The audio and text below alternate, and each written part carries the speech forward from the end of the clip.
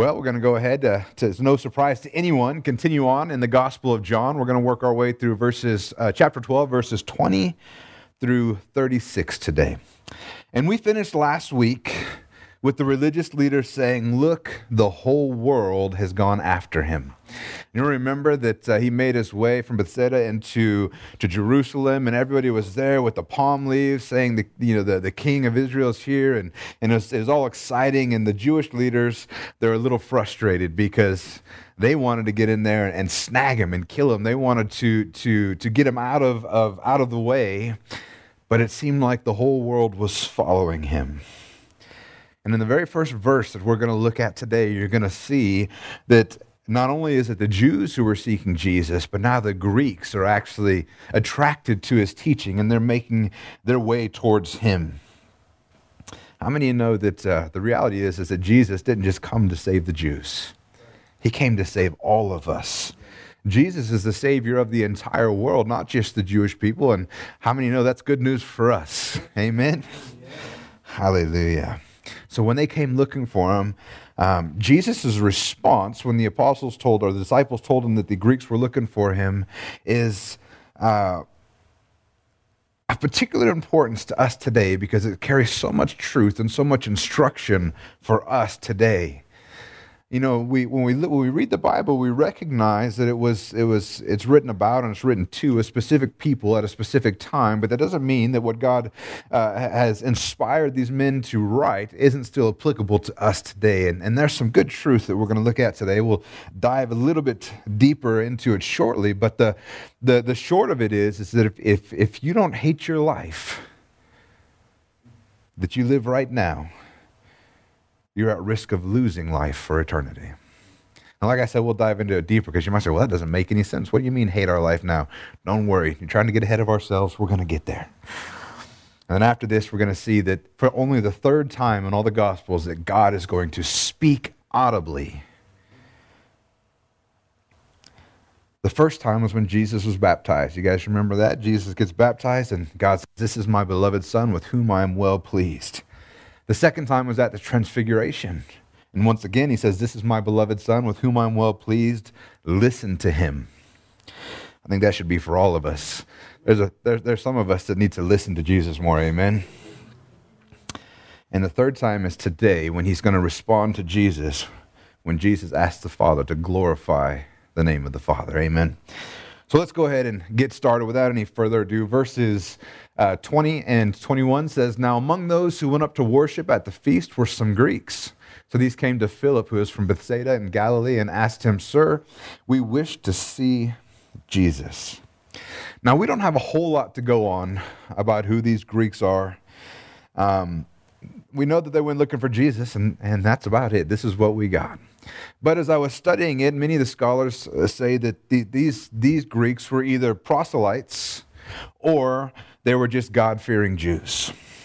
Now, a proselyte is one who has converted to another religion. In this case, a Greek proselyte would be a Greek that is converted to Judaism.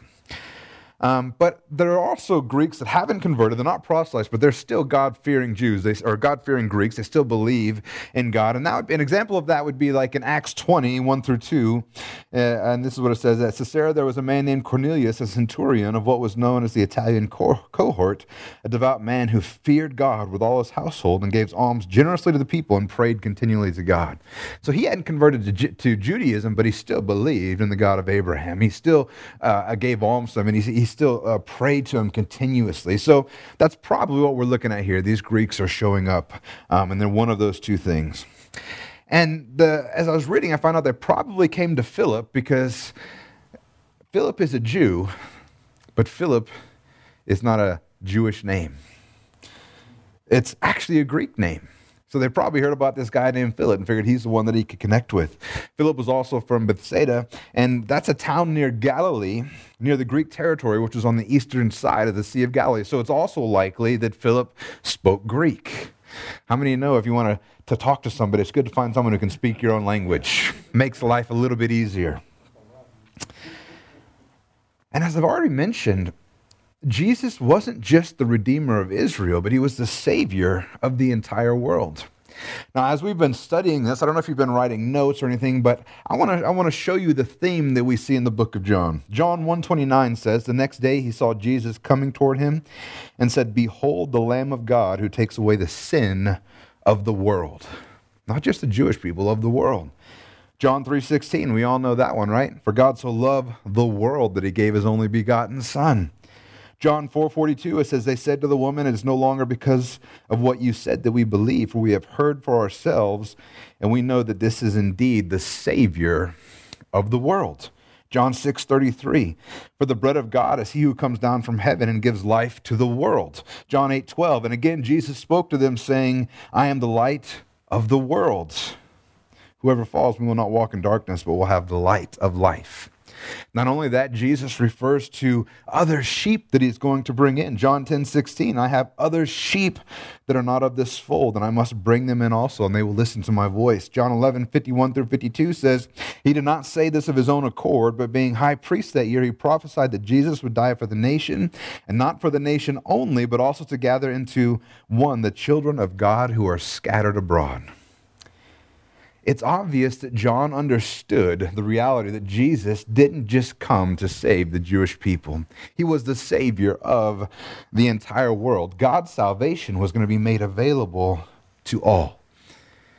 And when we see here in this short 1 verse 20, it says, "Now among those who went to worship at the feast were some Greeks." We're starting to see a foreshadowing of what was to come, where salvation was not just made available to the Jews, but also to the Greeks. And then in verse 22 through 24, it says, "Now among those who went up," I guess it helps if I click it forward. 22 says, Philip went and told Andrew, and Andrew and Philip went and told Jesus. And Jesus answered them, 'The hour has come for the Son of Man to be glorified. Truly, truly, I say to you, unless a grain of wheat falls into the earth and dies, it remains alone. But if it dies, it bears much fruit.'" So after receiving this request, Philip went and told Andrew, and then they went together to tell Jesus. I don't know if Philip just needed some moral support. He had to grab somebody else to come with him, but they both and go see Jesus. And the truth is there were likely many who wanted to come and speak to Jesus. But if you remember, the Pharisees were wanting to capture and kill Jesus. To be known as somebody who wanted to come and speak to Jesus, to be known as somebody who was seeking out Jesus, probably would have some pretty severe consequences in your life. You see, we already know that they wanted to kill Lazarus just because he received a miracle from Jesus. He was raised from the dead. We know that they wanted to kill the guy who was, or the guy, not kill him, but the guy who was healed from blindness. They kicked him out of the synagogue. Being associated with Jesus, at least in that particular time and among the Jewish community, was not thought of highly, and it could cause you some pretty severe problems. So even though there were many who wanted to get in front of Jesus, they'd rather stay with the crowd and not be singled out. They were probably afraid of some extent what would happen to them to seek out Jesus. But the Greeks, they had no such proclivities. They either were unaware of the danger because they were traveling from where they lived, they're not part of the community, or they just didn't care. It didn't seem like a severe consequence to them. How many of you know that if you're not part of the synagogue, getting kicked out of it's probably not that severe of a punishment? But after being told about the request to see him, this is what we have. We don't know if Jesus actually met with them. Jesus hears that they want to come see him, and instead he begins to teach. And this is that important truth that I was talking about that he shares that is still so applicable to us today. And he starts by letting him know that the time has come, the hour has come for Jesus to be glorified. Now, I wonder what the apostles were expecting to happen right now. I mean, we kind of have an idea of what the Jewish people were expecting that were there to meet Jesus, right? They were calling him the king. They were honoring him with palm branches. They were expecting him to come in and get some stuff done. I wonder what the apostles were thinking, because they have a little more insight, but as we've seen this entire letter, turns out they misunderstand Jesus all the time as well. Now you have to imagine this picture. Jesus shows up in Jerusalem, And he doesn't just have a few Jews following him. He's got a bunch of Jews following him. And then he's got a bunch of Jews waiting for him. It seems like he's got an army gathering around, but it's not even just the Jews. The Greeks are showing up as well. He is showing up at the gates of Jerusalem with just a massive amount of people surrounding him. And I would imagine they were thinking like, man, this is exactly what it's working out just like we thought. He's showing up with an army. He's going to overthrow the Roman rule here. This is just the beginning. He's coming. He's going to do it. And then he does, in fact, declare the hour has now come. But now Jesus is talking about not some upcoming military victory, but he's actually speaking of his upcoming death as a future event.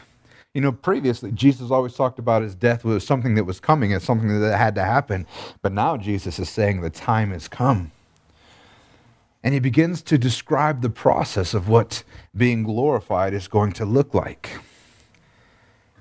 And he uses this illustration of a grain of wheat to declare about his own death.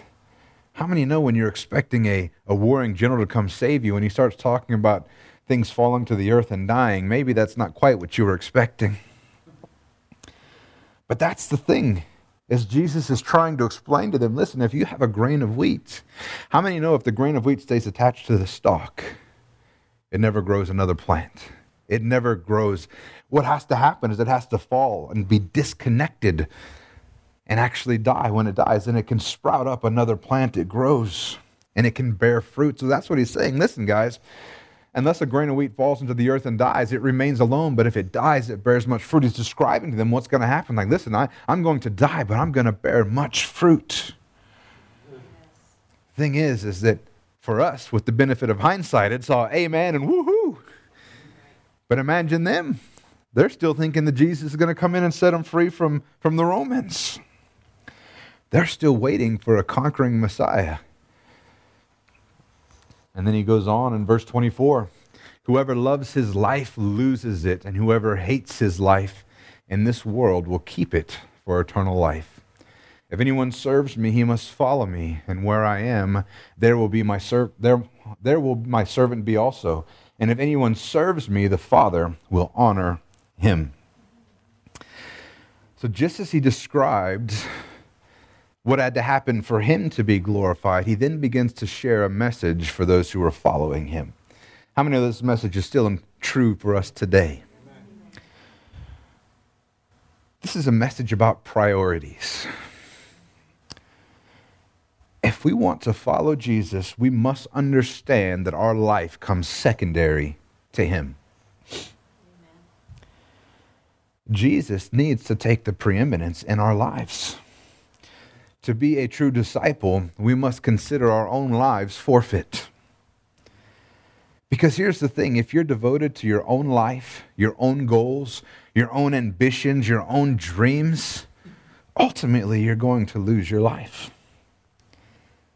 But it says, no, we need to hate his life in this world. If we hate our life in this world, then we're able to keep our life for eternity. So then you have the obvious question. What does it mean to hate your life? And I think to describe it simply is to be committed to Jesus so fully that what he wants and what he desires is more important than what we want and what we desire. It's a matter of priorities and perspective. Compared to serving Jesus, our life, if you look at how we feel about our life and how we feel about serving Jesus, how much we want to and how committed we are to serving Jesus should make it actually, in comparison, look like we hate our life. Does that make sense? It's a comparison thing. It's a priority thing. The reality is for the believer, if you put your trust in Jesus Christ, your old self, your old life is dead and gone. And we have been given a new one. 2 Corinthians 5:14 through 15 says, for the love of Christ controls us, because we have concluded this, that one has died for all, therefore all have died. And he died for all, that those who live might no longer live for themselves, but for him who for the sake died and was raised. He died for us. taking all of our sins and failures, and by faith, that old person died with him, and we are given a new life so that we can live to him. And this is really what I think bothers a lot of people. It's a point of contention for those who aren't Christians, and we're hoping that they will be. And even for some Christians, this becomes a point of contention. Because in order to follow Jesus, to be a disciple, your life has to change. And the reality is that people somehow think that in order to serve Jesus, you enter into some sort of slavery, some sort of servitude, which is true to an extent. But the problem is people don't realize that you're always a slave to something. You can either be a slave to righteousness or you can be a slave to the devil. And I've had so many people, when I talk to them, especially when I used to work in a restaurant, I would talk to them about Christ. Like, man, I don't want to be a Christian because then I won't be free to do all the stuff I want to do. I won't be free to drink. I won't be free to smoke. I won't be free to mess around with girls. I won't be free to do all these things. I said, if you think you're so free, then don't do them for 2 weeks. The thing is no one's willing to accept that because they don't realize they're actually not free. They're in bondage to all of those things. They've been deceived to think that they're wonderful. But the truth is that they're already a slave to those things. But like I said, it's a point of contention because in order to serve Jesus, your life has to change. It has to look different than what it did before. And then I think a genuine question to ask too for Christians is, well, if this is what's the case, how is it even possible we can do it? Because the reality is that all of my wants and desires are so prevalent in my life, And many times our wants and desires are at odds with what God wants for our lives. And to any of us that are struggling with that, I would encourage you, just begin to spend more and more time in your word and in prayer. The Bible says that we're to renew our mind, and that's how you do it. And here's the thing, that the more time you spend with God and you learn about who He is and you learn about who you are, you begin to think more and more like God. And it's no longer a question of, well, I want to do what I want to do, but God wants me to do what He wants me to do. You'll find yourself one day going, wait a minute, what God wants me to do is actually what I want to do. It turns out that your desires become the same as His desires as you continue to walk with Him. You'll be surprised how quickly it happens. Your own desires and ambitions will align with Him. And then He goes on to say, if anyone serves me, he must follow me. If you want to be a servant of Jesus, you must follow Him. Another word for servant here, you can say if you want to be a disciple of Jesus, we must follow Him. Now, I also want to remind you that this doesn't mean that our life is now going to be miserable. God's going to take away all of our fun, and we're not going to be able to do anything that we want to do. It doesn't mean that you're not going to have fun or you're going to experience lack of something, lack of happiness, or be without anything. It doesn't even mean you won't have your own desires and ambitions. Like I said, they'll just no longer be worldly. You'll notice that they are more in line with God's wants. And it doesn't mean you won't ever be able to realize any of your own dreams or ambitions. It just means that your primary purpose is to glorify and honor God. And anything that you do that is going to be at odds with honoring and glorifying God, then those things you just need to let go. And the truth is, when it talks about following Jesus, we're not being asked to do anything Jesus wasn't willing to do Himself. So Jesus is asking us to give up our own life. Well, He gave up His first.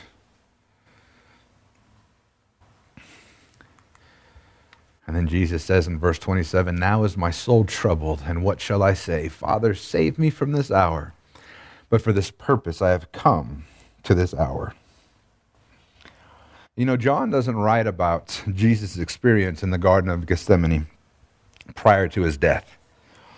You remember that this is where Jesus was out there praying. He brought the disciples. They couldn't stay awake. He ends up being just distraught and stressed to the point that he's sweating blood. It's an interesting note that this is a true physical phenomena. Like, we read the Bible and people want to talk about being fairy tales. No, this is something that actually happens to people when they become so distraught. Capillaries will actually burst. And when they sweat, it'll mix with the blood and it looks like they're sweating blood. This is a real phenomenon. But in the other Gospels, Jesus describes the agony that he's in and what he's about to experience. Like I said, to such an extent that his body had a physical, visceral reaction to what he was expecting in his future. But in John's Gospel, this is the only instance where we show that it shows that Jesus is even troubled at all about what was to come. And here's the thing, when Jesus walked this earth, he was fully man. Now, he didn't stop being God, but the scripture does say that he didn't consider divinity a thing to be grasped. He set it aside and he walked fully as man. When Jesus went to the cross, he felt all the pain. He experienced all the suffering. He didn't have some godly trick up his sleeve where it wasn't going to impact him. It's one of the reasons why his sacrifice was suitable. It's because he was just like us. Me and Stephen were talking the other night about Jesus when he lived and what he went through, and one of the things that we discussed was, did Jesus have a choice? Now, personally, I believe that Jesus lived fully as a man and he had a choice. He could have walked away. He could have called down angels from heaven. He could have done all. Now, let me explain this. This is a theoretical choice. It was possible, but because Jesus walked fully in the will of God, it wasn't possible. Does that make sense? It was a physical possibility, but not a genuine possibility because Jesus walked fully in the will of God. He was never going to step outside of the will of God. But the possibility was there.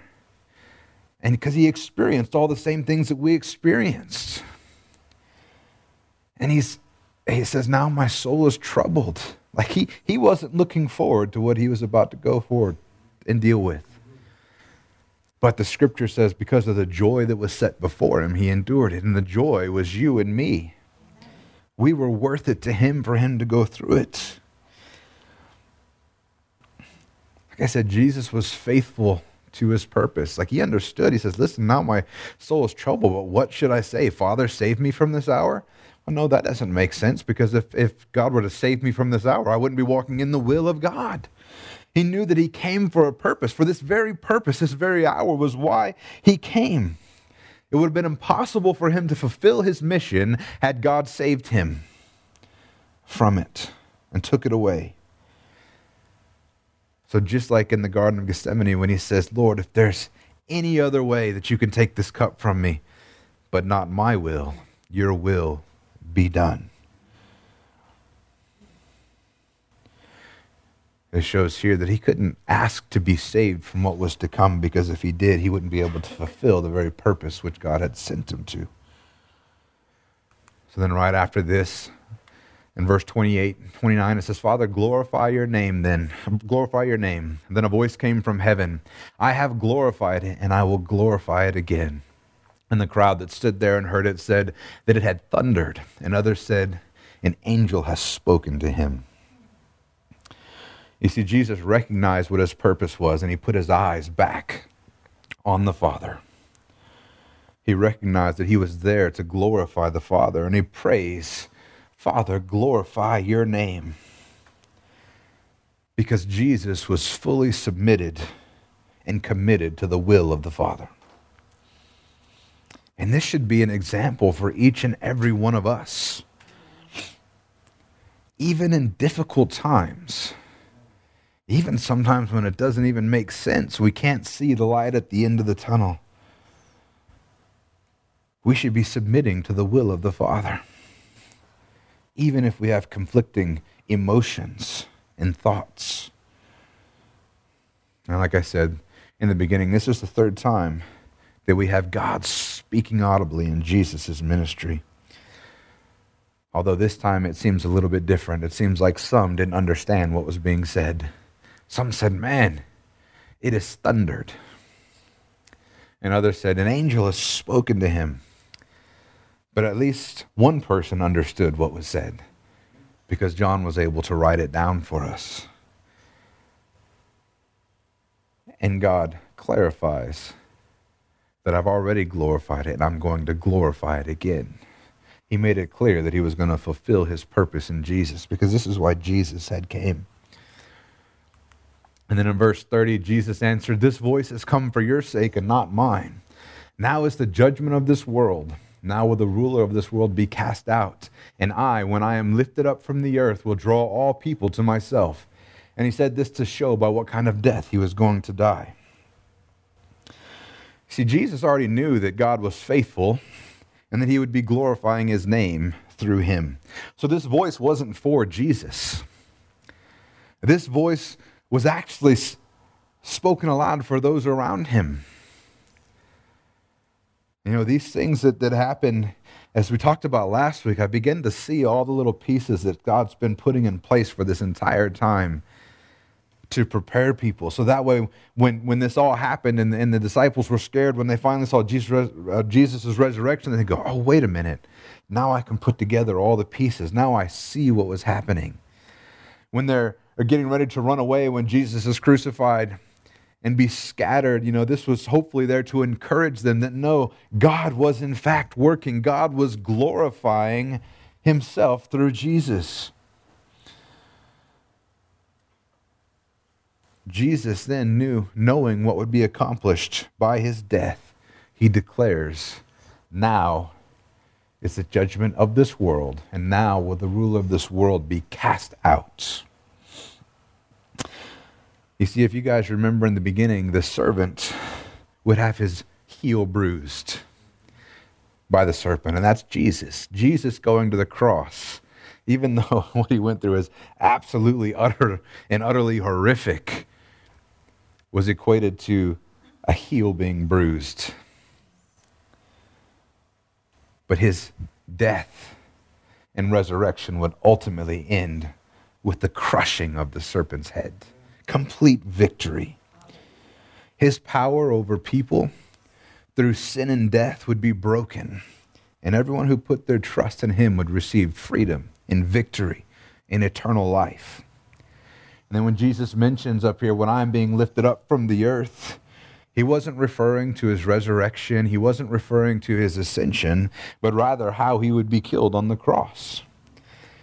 As I understand, this term being lifted up was actually a common kind of colloquial term. They knew what it meant. That meant that the person was going to die. And Jesus said, "When I am lifted up, I will draw all people to myself." Now, this doesn't mean that everyone will be saved. The scripture's clear that you have to put your trust in him by faith to receive salvation. But it's declared that it is available to all here. He is going to draw all men to himself. Now, it's unfortunate that some will still reject him, even though he gave up everything for each and every one of us. And then people will complain, why would God send people to hell? God hasn't sent anybody to hell. Matter of fact, he made a way so that everybody could be saved. So here it's declared that this salvation is going to be available for all without any discrimination. Not just the Jews, but every people of this earth. And the truth is, the love of Jesus, this love that he has for all people, that is demonstrated and proven by his willingness to go to the cross, is going to draw people to him. How many of you know that this kind of love is understood universally? Somebody giving their life for someone else is understood universally. And this kind of love is desired universally as well.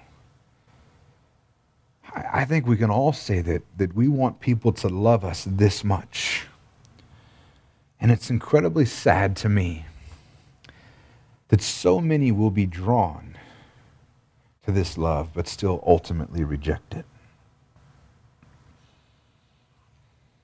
And then we'll go ahead and finish up here in verse 34 through 36. So the crowd answered him, "We have heard from the law that Christ remains forever. How can you say that the Son of Man must be lifted up? Who is this Son of Man?" So Jesus said to them, "The light is among you for a little while longer. Walk while you have the light, lest darkness overtake you. And the one who walks in the darkness does not know where he's going. While you have the light, believe in the light, that you may become sons of light." And when Jesus said these things, he departed and hid himself from them. The people that were listening to Jesus speak, they knew the law. They studied the law. They knew that the law said that the Son of Man would remain forever. And they also knew that the Son of Man referred to the Christ. They also believed that Jesus was claiming to be the Messiah. We know this because they showed up in droves with palm trees claiming, "Here comes the King." So they didn't understand what Jesus was saying when he said that this Son of Man would be lifted up. Because like I said, they knew what that meant. They knew that him saying the Son of Man would be lifted up means that the Son of Man would die. And they couldn't put the two together. They said, wait a minute, the scripture says that the Son of Man, the Christ, would remain forever. But now you're saying that the Christ is going to die. So they say, wait a minute, if that's the case, the Son of Man that we know about is going to live forever. Who's this Son of Man that you're talking about? If this Son of Man that you're talking about could die, who is he? Because it doesn't line up with what we think we know.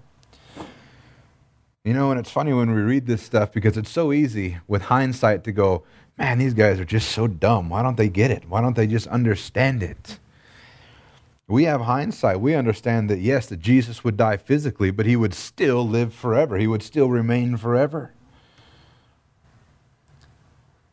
But Jesus doesn't attempt to explain it to them. You know, the thing is that Jesus had been teaching and telling them for several years now.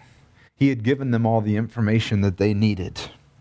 So instead of trying to explain it to them one more time, instead he just encourages them to walk in the light while he still remained. Because Jesus knew that he was about to die. And as such, the light of his physical presence on the earth would be going out. He wanted them to believe now in him, to already begin putting their trust in him so that they would not be drawn astray when this happened. Now we know the rest of the story. If you're familiar with it, so many were drawn astray. Matter of fact, most of the people who were waving palm branches and calling him king would actually begin crying, "Crucify him." He said, no. While you have the light, believe in the light that you may become sons of light, so that it wouldn't be stolen away from them. Because if they would put their faith in him, even now, they could pass out of spiritual darkness into spiritual light, into the light of salvation. But then after he had said these things to them, given them one last instruction to walk in the light, it says that he departed and he hid themselves from them. They had been given every opportunity to believe. At some point, you no longer have that opportunity. You have to make a decision. For us that live today, you have until the moment you die to make that decision. And at that point, the time has come. And just like here, he had already been teaching. As a matter of fact, really the public ministry of Jesus ends right here. We have a few more chapters of Jesus with his disciples, giving more teaching with his disciples, and thank God we have that recorded for us today. But his public ministry essentially ends in the Gospel of John here. He had given them their opportunity. He departed and hid himself from them. And church, they had an opportunity to believe. Some did just so on surface level, and it was stolen away from them. And like I said, in a few days, they're going to be crying, "Crucify him." But the reality is this is the same truth for all of us. We've been given an opportunity to believe. So if you've not put your trust in Jesus, today is the day of salvation. Amen.